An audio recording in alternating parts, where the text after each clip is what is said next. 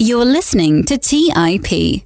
On today's show, I sit down with Philip Michael to discuss how he got started in real estate after coming to the US and the creative real estate projects he's working on leveraging technology.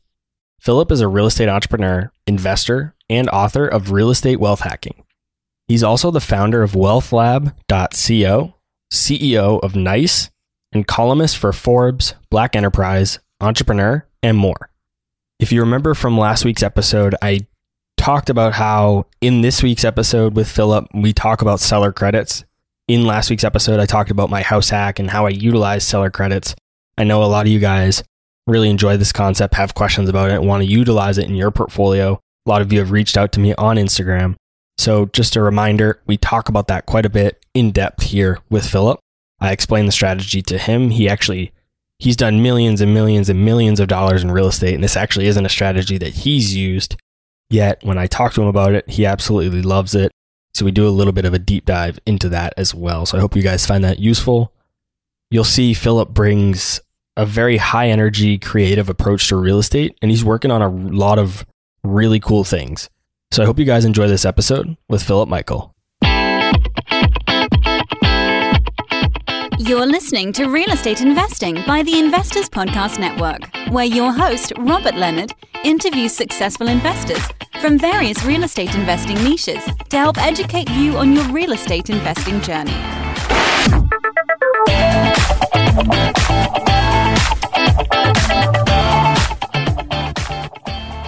Hey everyone, welcome back to the Real Estate Investing Podcast. As always, I'm your host, Robert Leonard, and with me today, I have Philip Michael. Welcome to the show, Philip.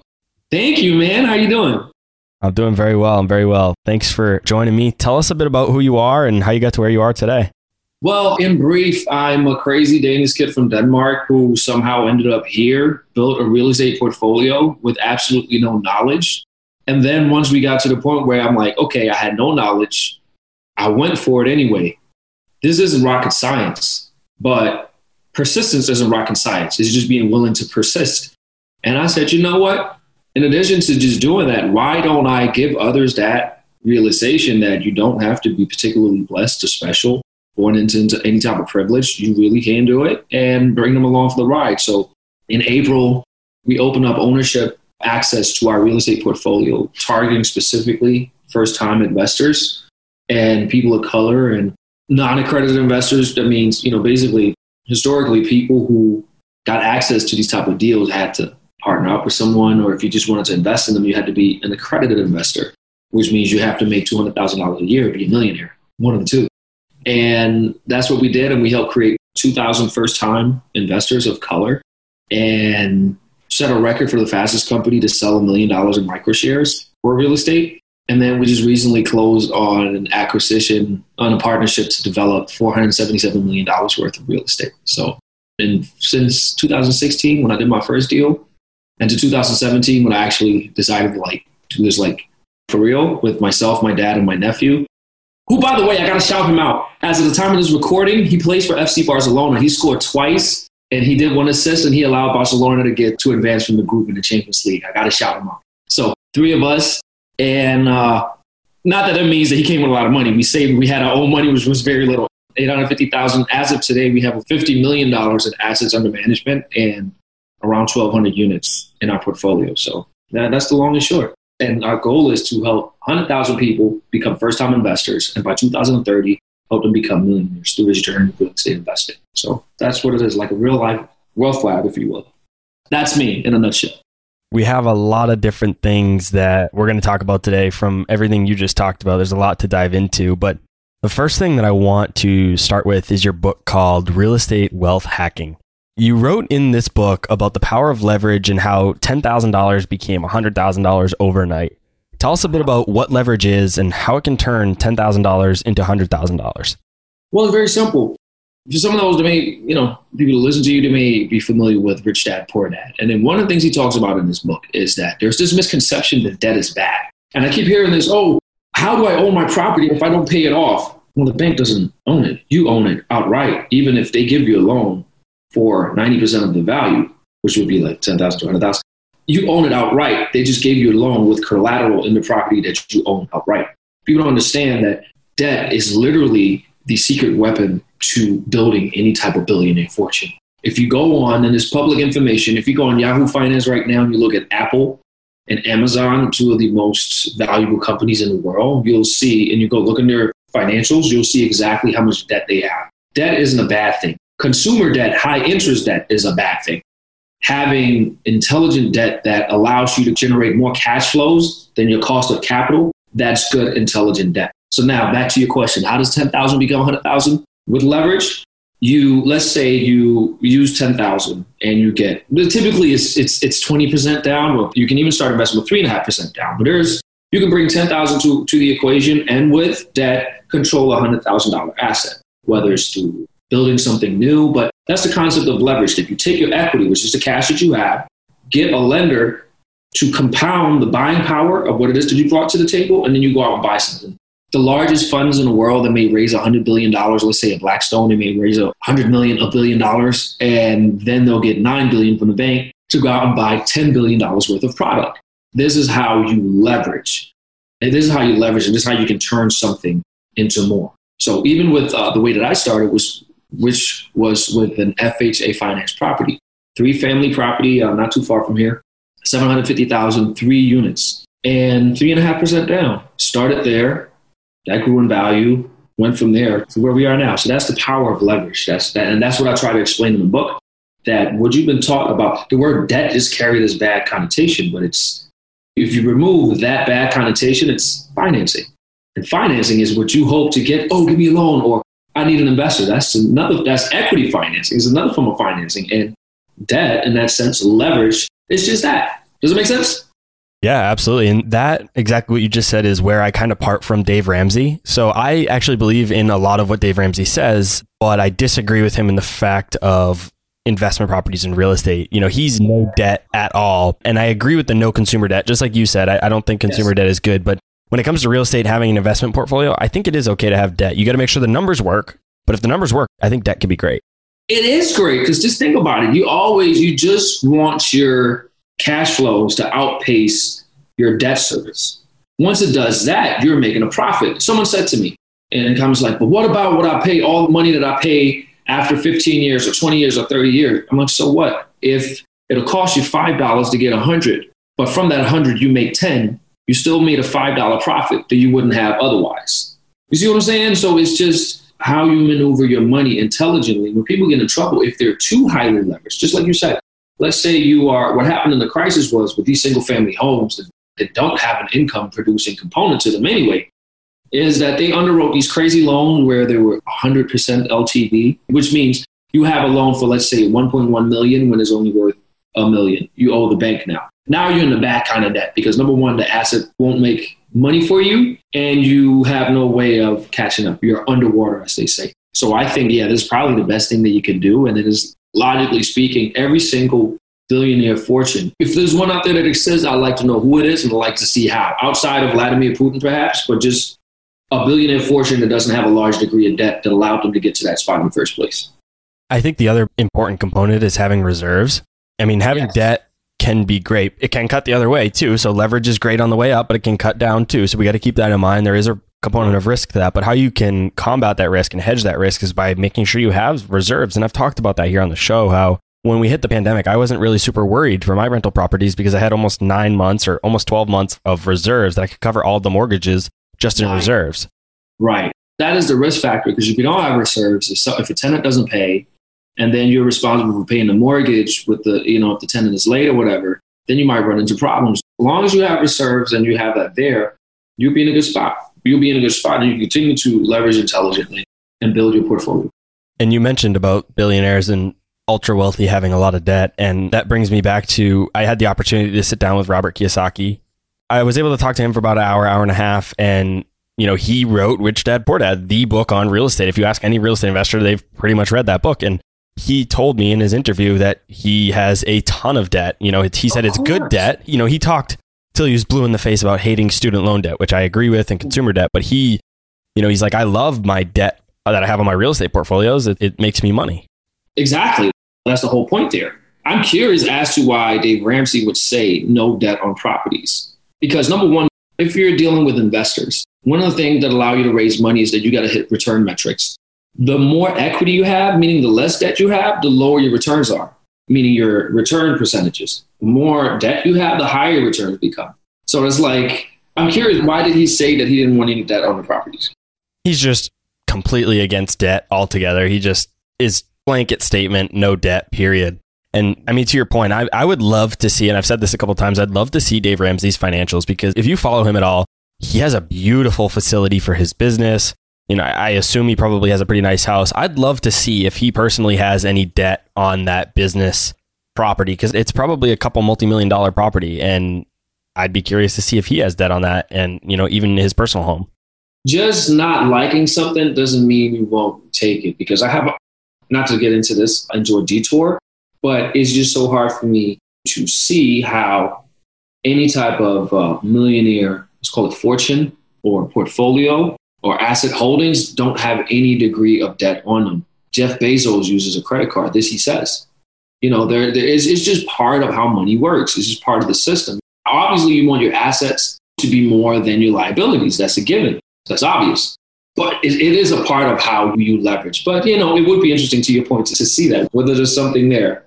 One of the issues with debt is that not all new investors actually have access to this credit. So how can people get around credit limitations? You know, it's funny. I checked my credit score for the first time a week or so ago. I never, ever used it. I've had one credit card because I started out without a social security number. I didn't even exist in the system. And I just had to find a way to get around it. And whenever the subject came up, I would just go, look, I'm a foreign investor. If we're having a conversation, because we own the whole portfolio free and clear, no debt on the portfolio. We had no debt on the portfolio, actually. That was one of the advantages we had. So if somebody, when I went to go shop for financing, to actually do my construction, I would just tell them, if you're talking about credit, I'll just go somewhere else. I have a portfolio with no debt on it. Super clean deal. This deal would make money. Do you want to make money? Do you like to make money? On top of that, you have a well-capitalized management team. And if you don't believe me, you can go look them up. And I point to like my dad and my nephew and, you know, myself to some degree. And then that's like, look, you just go look it up.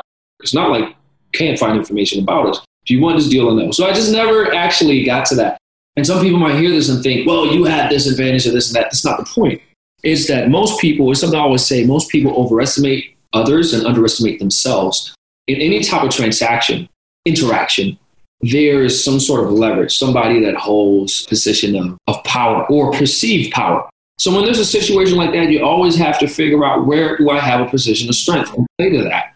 So if somebody says, well, credit, what's your credit? I said, forget about credit. You have a debt-free portfolio of quality product in Philadelphia, New York City, with a well-capitalized founder team. Do you want this deal or no? Now I just remove that potential roadblock and turn it into a different conversation. And you can do that with so many things in life, where you can shuffle what you think is the position of power and leverage, different kind of leverage in this case, not that, but leverage where you actually hold a position of perceived power, if you will. We're human beings. You can always shuffle that. You just got to figure out where you have a position of strength. And you will always be able to find one, because if you didn't have one, you wouldn't be at the table in the first place. So it's just a matter of unearthing where that position of power lies. And that's what you can do. So that's how I got around it. I always find, okay, where is it that I have value in this equation? And then I render that objection moot. And if it turns out there's nothing there, I'll just go to the next person. And again, I'm in the position of power because I hold the option. And once I hold the options, they potentially lose business and lose money. Ergo, I now hold the position of power. So it's just always a way of reshuffling it in your direction to your advantage. This is business.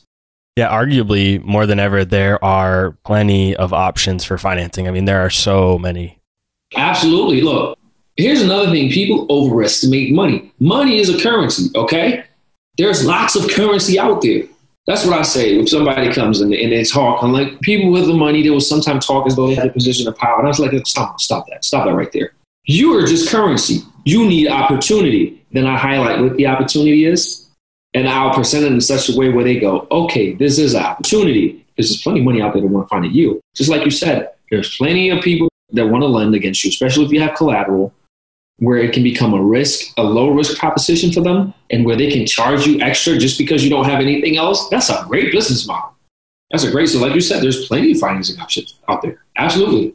You have a blueprint for turning $500 into $1 million in assets in 18 months using a 6-step plan. Walk us through each step of that 6-step plan. When I say 500, the reason I put it that way is for a very particular reason. I created a video like this for Instagram as well. People feel as though $1 million is this elusive marker, like where the grass turns green, where all your problems go away, your life will become better, and you magically become into something you wish you were but never felt you could be. That's how people associate $1 million, especially people that don't feel like they have enough. That's the marker. That's why I put it 500 to $1 million. Not that it's inaccurate, it totally is, and I'll get to that in a second. That's why I did that. The reason I coupled it with 500 is because everybody knows what it feels like to have 500. You know what 500 can buy you. You know how far it gets you. You know how quickly you can blow it. And everybody knows the emotional feeling of having 500. They don't know the $1 million. They just think it's what I just mentioned, right? So I say, no, it's not like you'll have $1 million in cash. However, you take that 500, and the way I broke it down is using the concept of leverage. I said, look, if you put 3.5% down to buy $1 million property, that's around $35,000. Not around, that is $35,000 and change with whatever else comes with the transaction.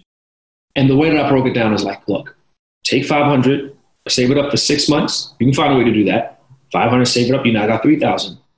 Find 9 other friends that you're doing this with. Now you have 30,000. Now with an FHA payment, and look, obviously 10 people can't sign on an FHA loan. I get that, but there's ways that you can structure that if you really, really wanted to.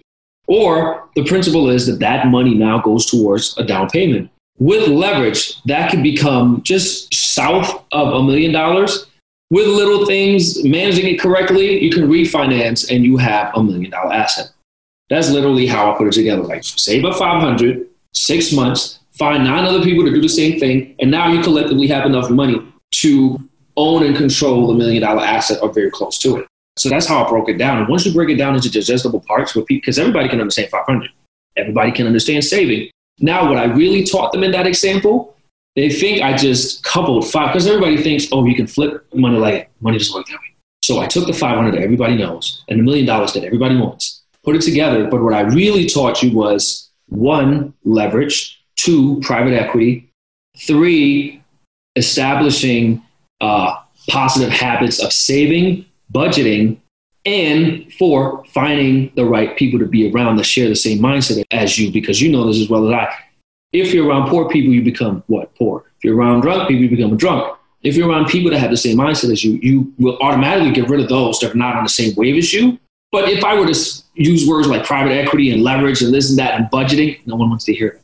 So that's why I put it in that way. It's all about bringing the information in a way that a person will receive it. And once they receive it, they don't even know. If I started talking to somebody about private equity, automatically they've probably been taught, wait, this is money. This is high level finance. This is Wall Street. This is not me. So it's already being rejected as is, right? But the way that I position is something that I can relate to. I know 500. I'd love to have $1 million. I piece them together, but the underlying information is those concepts that I just mentioned, private equity, budgeting, this and that and the other. Some very important concepts that you need to have embedded in you to become successful. And once they recognize them again, they're like, wait a minute, I understand this. This makes sense to me. And they won't even know why. So that's why I did it in the way that I did. And if you actually read the steps, I break it down that way. And each step of the way you can actually follow. Wow, I get closer and closer. And then I also break down that $1 million in assets doesn't mean that you're $1 million liquid, which also helps articulate some of the misconceptions about money. Because they're billionaires. Kanye West is an example, who was a billionaire. And I said, I'd be shocked if that guy has $20 million in cash. And I said that to people. And they said, he has $17 million in cash, they said. Like, okay, it makes a lot of sense. Of which 15 is probably in stocks, cash equivalents. You know, so I try to explain to people, just because you're a billionaire doesn't mean you just have $1 billion lying in the bank. That's not how money works, right? So that was the blueprint why I articulated it that way. And that's how I show people to get to that point. And the reason why I know it works is exactly what I did. Bought something. We put down $25K around there, bought it for $750, and it went to $1.2 million. So essentially, that's what happened. I heard a funny story once about the difference between net worth and liquid cash. And it was with Warren Buffett and Bill Gates. And I'm probably going to butcher the story a little bit because it's been a while since I heard it. But basically, the story went, you know, Bill Gates and Warren Buffett are best friends. Bill Gates' mom introduced the two and thought they should become friends. Anyway, they became really good friends and they were going to an event together. And I think they were taking a taxi or something along those lines. They had a driver for whatever reason. They were going to an event and if anybody follows Buffett, they know that he gets the same thing from McDonald's every morning, Coke and an egg sandwich or something along those lines. Anyway, they stopped at McDonald's on the way and neither of them had any cash. And so the driver actually had to pay for their food. And in the backseat of their car, there's collective probably $500 billion in net worth. Yeah, and none of them had the cash to actually pay for a burger and a Coke.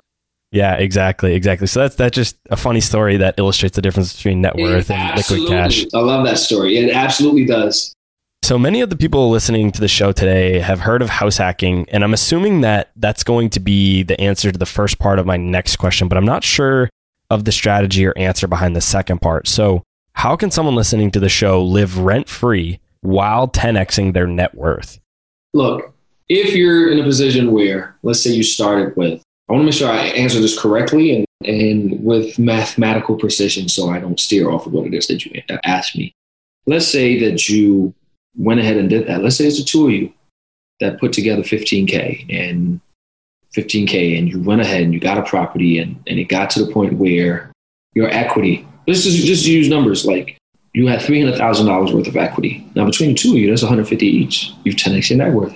But if it's a proposition, obviously it has to be a really good property, but let's say you have 4 units. You live in one, you rent out the 3 of them, you fix them up. I'm just throwing out numbers here. Let's say the property is worth $700,000. You live in one, the payments from the tenants are enough to cover your expenses, cover your mortgage, then you fix it up so you increase the value of the property. You force the appreciation of the property. Even though you're basically breaking even on the cash flow, the value of the property, let's say you now refinance at, you refi at like 1.1, 1.2, whatever, and you take out a new mortgage for like $900,000, pay off the old one, and you have $300,000. Just for the sake of the numbers here, you have $300,000 left over, and you came to the deal with 15K each. You've now 10x'd your net worth, and you live rent free, and you continue to do that. Now you can pull out some money, you can put that to invest, and if you're a real boss, you don't go live in a crazy condo, not yet anyway. You just go stay right where you are, and pretend as if you're still broke in a sense, and barely breaking even, because that's how you start to save and bring more resources, and you just deploy your money to continue to building your portfolio. And before you know it, you have enough of a portfolio where next time you refinance, you can take out money to pay for your year, or you'll have enough units where it's just cash flowing, giving you passive income, depending on what strategies that you have. So that's the one way. And it's actually not rocket science once you just understand the rules. That's what I always say. Wealth is a function of, number one, conversations on the dinner table. That's one thing to say. But it's also 7th grade math and a set of rules. You just have to understand the rules. That's really it, because the math is 7th grade. There's nothing complex about the math. You just have to understand how it's applied. That's it. Yeah, I'm not sure I'd quantify or classify myself as the boss status yet, but I am closing on my 3rd house hack in 2 weeks. So that'll be my 3rd one. So I'm excited. Really? Where is it? It's in New Hampshire. I live in New Hampshire. So I'm about 45 minutes north of Boston, the city. So I think it's a great strategy. I always recommend, everybody asks me, where do I start in real estate? I say house hacking every single time. That's what you should do, because then people ask me, what about grants for the down payment? So if you cannot save up 3.5%, this is not for you. Because I want people, like, 3.5% is not a lot. And just get into the habit, develop the discipline. Because if you save up for 6 months, you know, how does the saying go? It takes like how many days to form a habit and X amount of days to form a lifestyle. If you're saving up for 6 months, you don't even know it, but you're creating a new lifestyle. You're going to create new people that have the same lifestyle. Voila. You all of a sudden have a wealth building mindset around you. The conversation around you is going to change. It will be different. And that's why I say it's such a good thing. Save up 3.5%. Find other people who want to do that and who do that, and then just go the route that I did and that you've done. I agree. And I think that the dollar amount, it can be a lot to people, but in the grand scheme of things, it's not a lot. And I'm going to use my example of my house hack that I'm buying to break it down. So I'm buying a $350,000 asset. It's a duplex. Total, I have to bring to the table with closing costs and down payment, $11,000. Now you might be wondering, how is that possible? So all in, down payment and closing costs, I think is around $20,000, maybe a little bit more, maybe $21,000 or so. But what I've done is I negotiated a seller credit. So they're giving me back $10,000. And I can talk about this more in a Q&A for everybody listening. If you're interested, let me know on Instagram. But basically what's happening is they're giving me $10,000 cash back. So rather than having to bring $21,000 to the table, I'm only having to bring $11,000 cash out of my pocket, and everything else is financed. So yes, $11,000 is probably a lot of money to a lot of people. I get that. But in the grand scheme of things, $11,000 isn't a ton of money. And I think if you really are determined and want to figure this out, you can find $11,000 to control a $350,000 asset. Of course, if someone's telling me, look, bring me 11,000, I give you 350. Without telling them the particulars, like they will come up with that money so fast. So maybe that's the pitch. But even so, it's less than $1,000 a month for a year. Now, if you really are serious about the rest of your life of having financial freedom, just invest or sacrifice the next 12 months to save up not even $1,000, whether it means no partying, not buying clothes, not going on any trips. Basically what we've had to do on this whole year anyway. Okay? Just do that. Pretend that it's a remix of 2020. Another year of living like this, where you just save up, right? And then go for it. I don't think it's an unreasonable request from the future you to make to yourself. In fact, I think it would be unbelievably selfish of you not to do it. But let me just keep my personal opinion to myself. But I would say the future you will thank you. And the future you, if you don't do it, will be mad at the present you for not doing it, because you realize how little time it actually is. Yeah, I agree. And it really comes back to education, because this concept of getting a seller credit is really not super complex. Not everybody knows about it. How did you negotiate it? So this is kind of going back to my first ever property. I bought my first property when I was 20 years old. I hadn't even walked at my college graduation yet, and I had bought my first property. I love it. I didn't have a lot of money. I was a college kid. How was I going to buy this? So I started researching. I did have the benefit of being a loan officer, but that wasn't by luck. I put myself in that position to become a loan officer. And so I kind of learned, and I studied a lot. I've been super into these topics. So I was reading, getting super educated like anybody else can do. And I just learned that there was this thing as a seller credit. And I said, well, this is how much I need to get down for a down payment and closing costs. I don't have that money. So what can I do? Learned about seller credits. I did that on my first property. I've done it on every property since.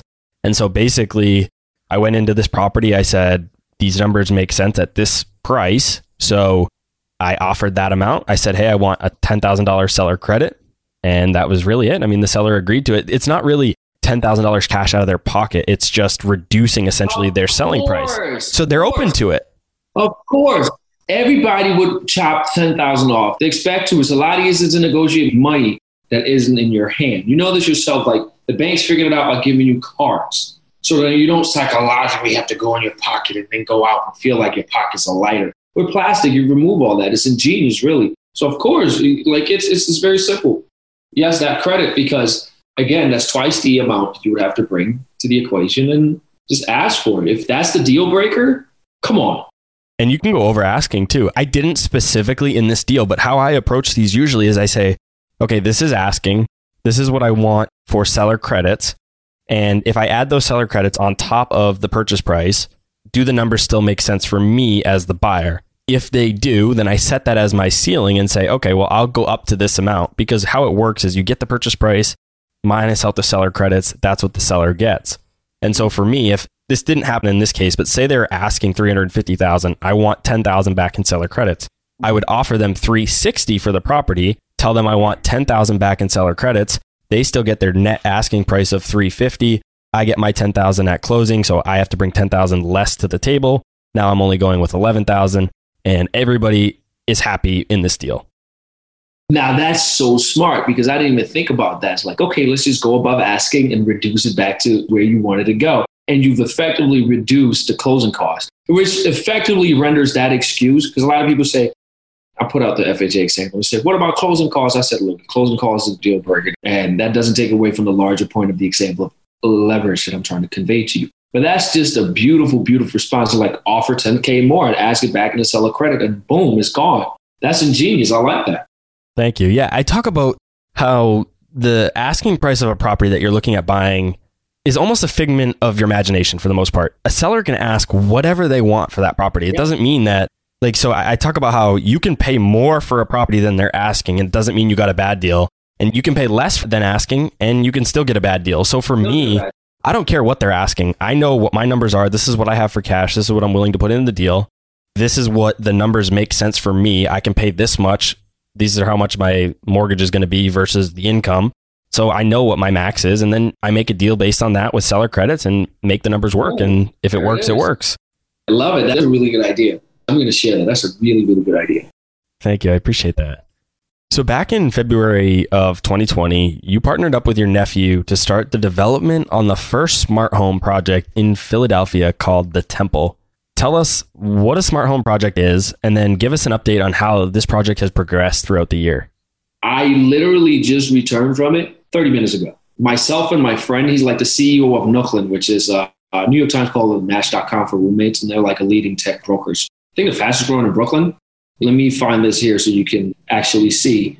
This is what it looks like now. This is phase 1. Phase 2 is across the street. This has 17 leases. Across the street has 80 or 85. But yeah, we started it then, and we're pretty much done. To answer your question, it's just we have a tech stack. It means there's going to be AI in terms of how we manage it, and of course, basic voice AI. Then we have some really unique just access keys and locks that you can do with tap your phone and you can go right in. You can have codes where, see, this removes some of the need for maybe for an agent to be present to lease it out, because they can get a one-time code and we can monitor who uses that code. They can go in and check it out, in and out. Maybe a resident can show them around, like, this is what it is. And it's going to be more of an unbiased, perhaps biased, assuming they love it, but it's going to be not from an agent that's trying to sell you stuff, but from a resident. There's some many cool things we can do. Just the smart home tech devices and technologies that we have out there that a lot of landlords and property owners aren't using, developers aren't using it because they're already making money. When you see people being lazy about stuff, because we went down in Philly, it's like the marketing is like, by Temple University, they have historically for the past few years had close to pretty much 100% occupancy, which means that it works, people are making money. So there's not really if it ain't broke, don't fix it. Whereas we come in there and I build stuff that I would want to live in. So I'm thinking of all these details. Right now I have, if you see behind me, I have these hue lights that you can control with voice, and they go like this, and you can change the colors. So I'm like, I want my tenants to have that. I'll go like this. I want my tenants to have that. And even the way that we do the rentals, that we don't think of it as a evil landlord tenant, that inherent power relationship, even though that there is a transactional relationship. We reposition it as memberships. So it's like almost a membership of a social club. The way we created this property, not only is it a smart tech property, but we're targeting the entrepreneurship community, like people like myself, yourself, almost like a hacker house of sorts. But instead of just like coders, it's you live there, you have the community, you have the amenities. If you want to be an investor, a business owner, a tech CEO, this is the type of place that you would want to live. And that's effectively how we do it. And then in addition to living there, mentorship, advisory, assisting you with starting a business, getting networking, starter kits, iPads, stuff like that you can work in an intelligent way. And here's the kicker. Once you stay there for more than an extended period of time, you can become a shareholder. Part of your rent goes to buying shares in the building. So you actually co-own the buildings with us. So one of the things that we talked about when my friend looked at us, like, I want a big sign, banner here, myself and my nephew, who, by the way, just scored 2 goals. Did I mention that? 2 goals for Barcelona and get them in there. I think I did, but it's worth saying again. And an assist, by the way. And put there, live with us, own with us. Just to create that feel. On top of that, there's that it's backed by our mission, of course, to create millionaires. So it underscores and supports that whole mission that we're on, and it repositions, it sort of rethinks the landlord-tenant relationship. So it's the technology, but it's also more like a social club that you live in where you can create more millionaires. Like we have them on Instagram, we have them on social media. Now we actually have them under a roof where we can actually help them get to the place that they want to go. So that's effectively it. But yeah, that was then we broke ground and we're ready to lease it out. And we literally came back from there and we're building the website and getting it ready to go. I think we can shatter leasing records for this one. I'm actually really excited for this hypothesis alone. So I could be totally wrong. When I have this feeling, I rarely am, and I'm putting myself on the spot here when this is out because we will know whether I'm right or not. But I think we can actually close to double what others are getting just because of this social club component. It's for students around Temple University. We're not selling to kids. We're selling to their parents. And they have to know and feel comfortable that, number one, their kids are safe. Number two, that they're in the best environment to succeed because they're paying a hell of a lot of money for their kids to go to college. And three, feel like they're responsible and great parents for splurging for the best for their children. That's what it is. That's the pitch.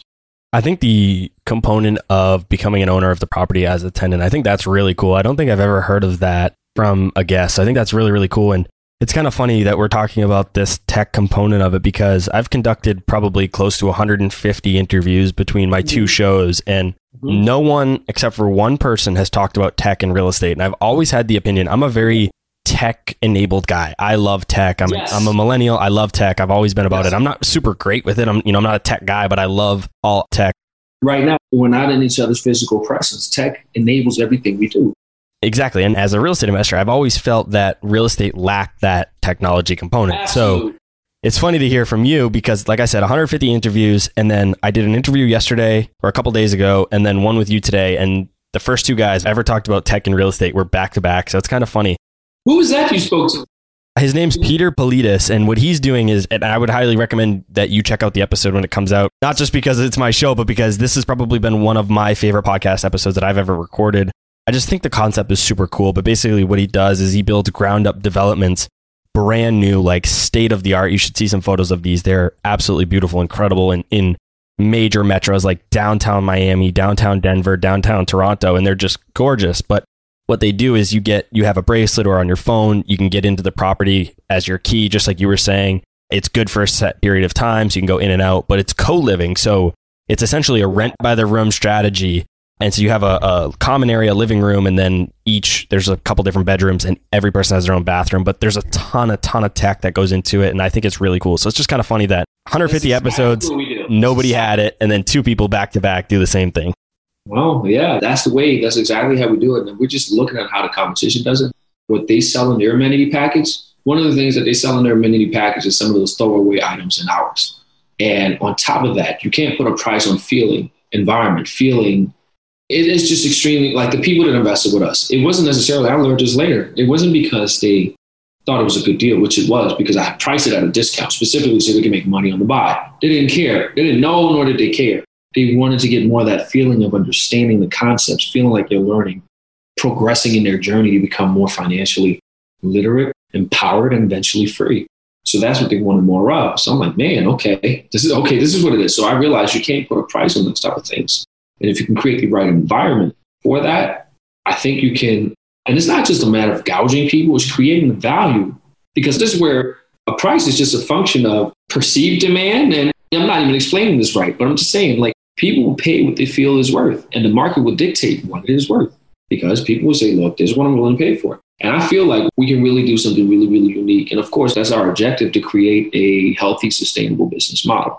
And I think by adding value that justifies some of those prices, I think we do some unique things. I'm trying to say it in a way that doesn't make me sound greedy, because I want to make sure that we satisfy the demand in the right way. I hope I'm making sense here. But that's what we're going to do. And I think tech and adding that feel to it, I think that's going to be really key. You mentioned earlier in the show that one of your big personal goals is to create 100,000 millionaires through real estate ownership. How are you approaching this goal? All right. So talking about tech, right? So one of the things that we did is we have an app that's coming out where the people that invested in us, they will get access to all of our projects. So now we have a mid-sized development portfolio where we do 25 to 100 units. Then we have a large institutional scale portfolio, which we do with our partner in Texas, Lynn is the name of the company. The CEO's name is David Lynn. He's a friend of mine also. And those are larger deals, like 300 units, multifamily in that neighborhood.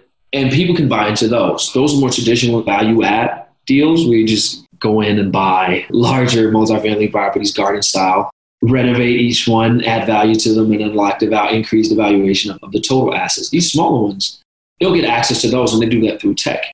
And what we want to do is we want to have enough product and diversification for them to create an experience that's similar to the Robinhood app Robinhood investment app, but just for real estate.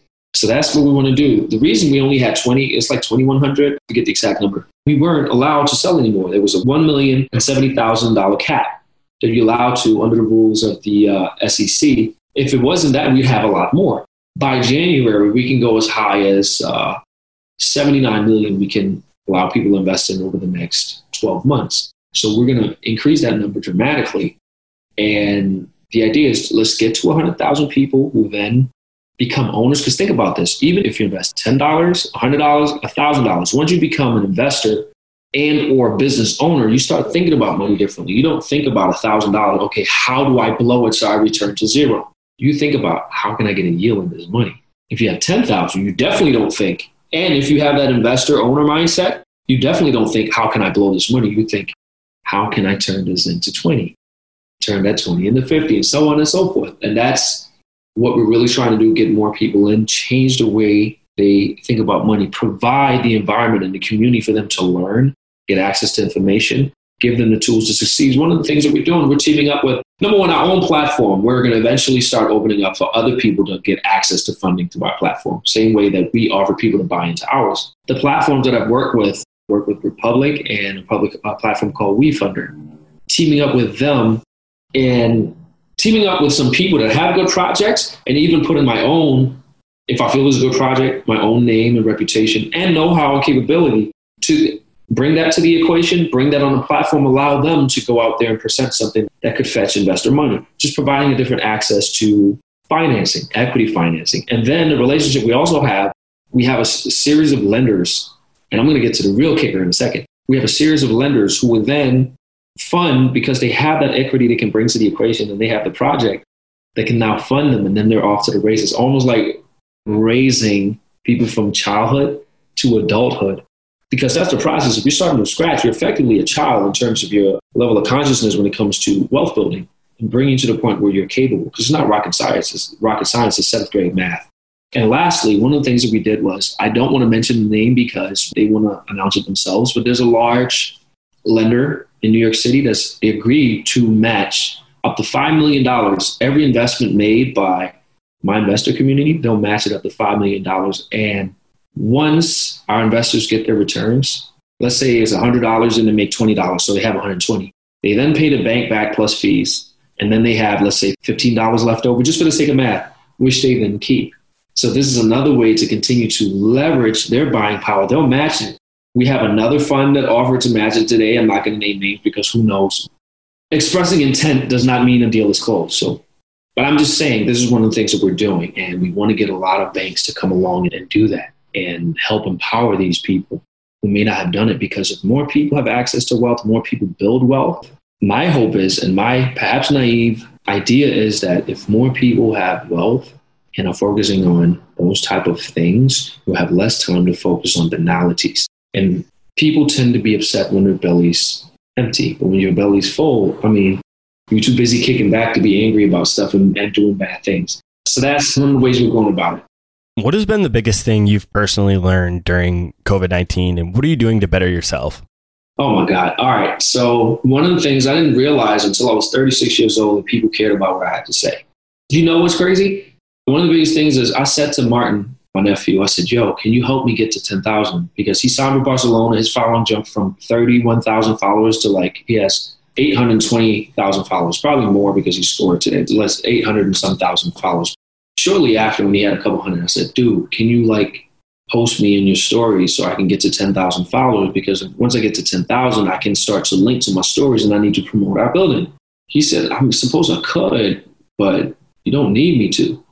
It's like, you're already there. He's like, you're already it. That's what he said to me. And it clicked to me. It's like, all right, I'll get to 2,000 next week by myself. Then I did a video that got picked up by Page, had 300,000 views. Next thing you know, I had 10,000. And then it grew to I think I have 69,000 followers now. Started with friends and family. So that's one of the things that I realized, that people actually care what I had to say. I did not know that until I was 36 years old. That was a huge personal thing to overcome because I was really shy about those things. I felt super awkward. So that's when now I post videos every day. Imagine that. So growing that, of course, putting that out there with our project, bringing on thousands of people to come invest with us for the first time, being accessible and helping people. That's one of the things I've learned. Of course, the larger deals that we've had and just running a team in this environment. Also, it wasn't easy. It goes back to what I said to you before. Our entire portfolio was all equity. So when it came time to start construction, I said, look, I want to make sure that I protect my downside as much as humanly possible. So what I did was I had a line of credit from overseas, $2.5 million at 2.5%. So I'm like, okay, I can build this all day. And it was non-restricted capital. I can even use that to go out and make bids on other properties. That's one. Then I had a local lender here in America. So I said, it's time we establish some historicity of relationships with U.S. lenders because we're going to need them going forward. Had that, lined up 2 of them. Then COVID hit. Both are gone. I still got people in the field I have to pay. It was like $134,000 a month. So I'm like, okay, this could be serious. We don't know when the banks are coming back, this and that and the other. We still have to figure it out. That was tough, man. That was tough, but we just had to figure it out. Then once we did, and the lenders started coming back, then we got a new construction loan. And because we had put up some of the money, we had more equity in the deal now. And usually we talked about before, you want to have less equity and then you get higher returns. But in this case, it was better because because it was COVID, we had to pay a little bit of a premium, is what it is. But the numbers worked out and made sense. And here we are. We had 2 weeks where we had to shut down, 2-3 weeks. We had to shut down construction, got through it anyway. And here we are. To answer your question, number one, on the personal side, that people care what I had to say and just doubling down on that and just helping people as much as I can. And also just finding a way to be resilient and get through those challenges. Once you get on the other side, you realize nothing can really touch you. So that's what I've learned. For a new or aspiring real estate investor that's listening to the show today who has big real estate goals like you have, what's the best piece of advice you can give them? Same thing that you say to people who do. Start with a FHA, or house hacking as you called it. Start with that. Just go out there and do that. And you will quickly find out if, you can be an active investor or a passive investor. If you're an active investor in real estate, it means you're a landlord, you're hands-on, you're there. You can quickly find out if it's for you. If you can deal with tenants and the whole psychology of landlord-tenant, that whole relationship, dealing with complaints, dealing with repairs, maintenance, this and that and the other. Figure out if it's for you. It's for you, great, double down on it. If you realize it's not for you, you still like to do real estate, find somebody who likes doing it. Give them money, team up, go Dutch with them. Half and half, you go in there and you make the money, you just stay out of the way. But at least you learn. And that's one of the things I always say with your first deal. I just consider it tuition. You don't necessarily have to break even. You don't have to make a profit. You don't have to break even. Even if you're paying out of pocket $500 a month, compare that to what you would pay paying rent. And you got a piggy bank right there that's just accumulating value. Secondly, consider it tuition. You're going to learn so much and basically going to be rewired to the point where you can understand like a lot of nonsense. You can start to foresee things because you really know how it works to be a real estate investor. You really understand the dynamics. You're going to learn so much without even realizing it. And that's what I would say. I would just start there. Because again, with 3.5% down, come on. And get that seller credit. If the closing costs are too great for you, come on. That's what I would say. Philip, thanks so much for coming on the show today. Where can the audience go to connect with you and learn more about you? You can follow me on Instagram. YFWTB is my handle. I put out videos and content every single day. You can follow what we do, or you can go on 100kmillionaires.com. It redirects to our website, but it's just nice and catchy. 100K Millionaires, and you can see our new app, our projects, our latest projects, and follow us there. And you can find me on Facebook also, where I do a real estate show every week. And also, I have a TV show on Bold TV, which is at Bold TV. You can find me there as well. So, yeah, that's how you get in touch with me. And, yeah, hit me up if there's anything. I try to respond to as many messages as I can. I feel like I'm pretty responsive there. Just link up with me. And thank you so much for having me. It was a pleasure talking to you. I really love your story and how you empower people and inspire people and the type of people that you talk to and just getting some of those things out to the masses. I love it. Thank you so much for the kind words. I'll be sure to put links to all of those different resources and websites and Instagrams and socials and everything below in the show notes. So you guys can go connect with Philip. I'll be joining him on Bold TV in just a couple weeks, so be sure to check that out as well. Philip, thanks so much. I really appreciate it. Thank you, brother. Thank you so much. All right, guys. That's all I had for this week's episode of Real Estate Investing. I'll see you again next week. Thank you for listening to TIP.